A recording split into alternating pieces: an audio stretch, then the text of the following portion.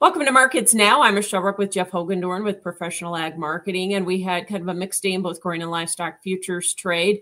Jeff, I want to start off talking about the corn market, which saw just a little bit of an uptick here today. And was that just short covering? Because we hit contract lows yesterday, and I would assume we were pretty oversold there.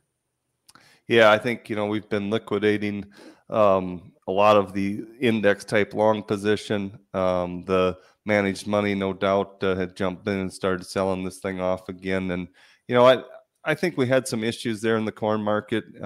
We've been watching this carry in the forward curve that these futures have been providing for some time now. And it's one of our biggest concerns, honestly, Michelle, for the corn market is if we want to have these big carries, as December came off the board, it had to trade down to under 450. And then a week or so later, March was trying to trade 490. That's a big step, and it's just too much too soon for this marketplace in my mind. And it's why the market has to come down here into this 470 range and start playing around with the bottom of the range. I kind of think that's probably enough for now. It'll be an interesting few days, maybe week. It's always tough when you've got this holiday trade mixed in with some key support numbers, when we're trying to get some direction out of this market. But yeah, how much do you think the Mexican rail issue pressured the corn market? It's just kind of piled on top in my mind. I kind of refuse to think that it's like a major fundamental that's driven the market, 25 cents here, but it definitely isn't helping, right? We and talk about just lack of progress.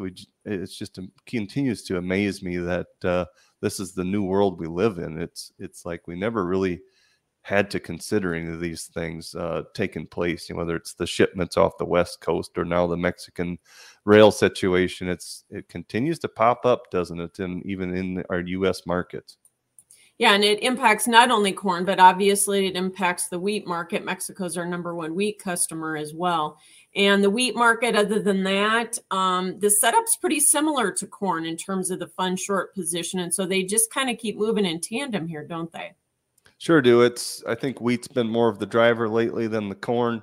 Gotcha. But, corn is now sitting, trying to get some direction here. Corn's probably going to take over the front seat here for a bit. And, if we got to break down to new lows, I think wheat will probably trickle along with it. If we stay within this range that corn's been trading in, we maybe shift our focus back over to the wheat market here at some point, maybe even after the holidays. Jeff, soybean market seeing some pressure with these improved rains that we've seen in Brazil, yet at the same time, we see some of these crop estimates continue to go down. So what's your thoughts about the market? Are we susceptible to more risk, or what's going on? Well, first thing we got to consider, of course, is the futures markets are futures markets, right? So yeah, we are seeing some crop estimates go down. We're going to see a lot of volatility in how big the crop people think the crop is in South America. Just one quick note on that. We are getting some rains down there. We're getting some moisture in most of the right places. Nothing huge, right? We've got inch and a half here in the past 24 hours or so, and we've got some scattered showers moving across down there for the rest of the week. So we're not out of the woods by any stretch, but we've made some pretty significant progress. So, but back to the estimates, yeah, we're starting to chase that number down into the 150s from the lower 160s where we've been. I think the market's largely anticipated in that, and right now it's basically saying, okay, that's fine, but we're not getting worse right now, right? And that's what the futures markets are trying to trade, which we've taken them down to almost the lower end of the range, almost the lows that we've seen here since this summer. So in my mind, that's probably enough for the soybeans for now. And I think we got to pause here, watch the weather situation, because there's still a lot of time left down there. So to say we're not going to get fired back up on some weather, I think would be really premature here, sitting not even 1st of January yet. Yeah, it might be a little early to count that market out or count that crop out.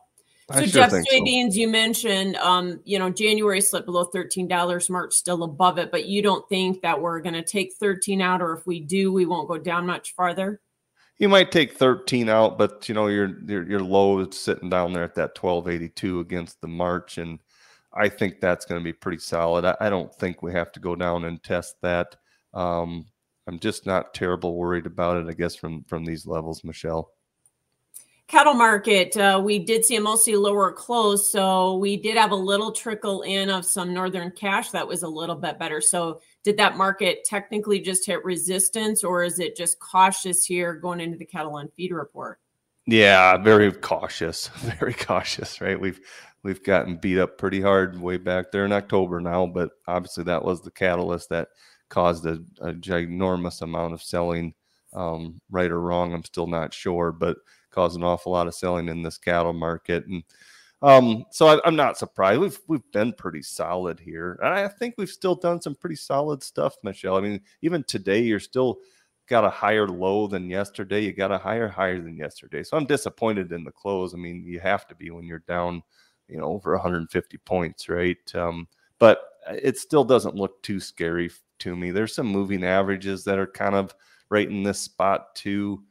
So maybe if we start pushing lower tomorrow, I'll start getting a little bit nervous from a technical standpoint. But the fact that back to your northern cash discussion is, we're going to call that better week over week. And right. we haven't done that since we started eroding this market, right? So I think it's pretty healthy. We definitely have some issues there. We got some big cattle. I've always been disappointed the past month or so in the number of cattle available, but man, are they growing too. I'm sure you hear that all the time. Everybody does, but it is pretty amazing the weights that these cattle are coming out and the average daily gains that we're seeing. Yeah, and most of that's a function of the fact that we've had such a great winter. It's been so mild. The Absolutely. Cattle market, do you think if we get past the cattle on feed report tomorrow, Jeff, and the placements number, I think, is down at right around 96%. If that gets confirmed, do you think that's enough for the market to have some confidence to start healing some more?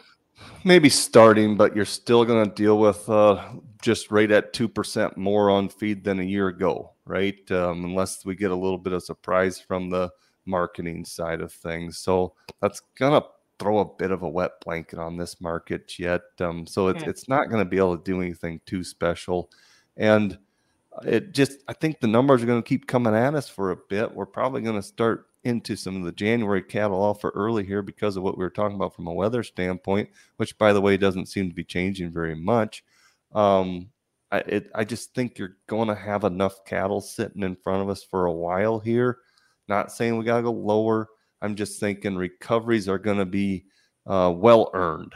And unfortunately, it's kind of how this cattle market works. It takes months to go up and only weeks to go down.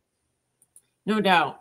What about the hog market? So a mixed day, but we saw the bull spreads working here. And was that a function in part of these really good pork exports that we saw this morning, Jeff? Yeah, if you didn't catch that, that's definitely noteworthy. We're putting some pork into a lot of different destinations. Even China showed up for a little bit. I don't think that's the new trend, Michelle, but it's always encouraging to see those folks out there. So it's I'm fairly comfortable with this hog market sitting where it's at. The fundamentals are really tough here, as everybody's been able to see, I'm sure. But as we talk to different folks around the industry, there's a lot of corrective measures that have been thrown in place to try to keep a lid on some weights, and those pig numbers are going to still be around as we cross over into January. So it's going to be a little bit of a struggle here too. I'm not seeing anything that's really going to spark this thing significantly higher soon. So we've got just a little bit of good news with the exports. We're struggling to stay green on the day, of course. Like you said, ended up higher on the front end, a little lower on the back end, in the face of some fairly disappointing cutout. That's been trending lower. So maybe you still got to count that a win. Yeah, it was a tough week, or it's been a tough week for cutouts, although lean hog index finally looked like maybe a little life. It was up like 17 cents coming in. So let's hope we can bottom the cash market. Got to ask you about the hogs and pigs report, though, Jeff. What are you expecting there? The average trade guess on all hogs and pigs is like 99.5%. Do you think we're seeing any contraction? It's not a lot, I'm afraid, and it continues to amaze us that we're not seeing some more contraction. I think they had the breeding herd down about 1.25%, and as we watch the slaughter rates on the sows and things like that, that looks like it's spot on. And I tell you what, you got to go back and look at the results. The results have been we're killing more pigs than what the USDA and the rest of us thought we would be able to here in fourth quarter, and by quite some margin. So I'm definitely not ready to jump into the camp that we've started to reduce the supply much at all, which is disappointing. It's been a long, hard battle for those of us that are in the industry, no doubt, and it will happen. It's just it takes longer each time we go through this, and we keep getting reminded of that. All right. Thanks for joining us, Jeff Hogendorn, Professional Ag Marketing, and that's Markets Now.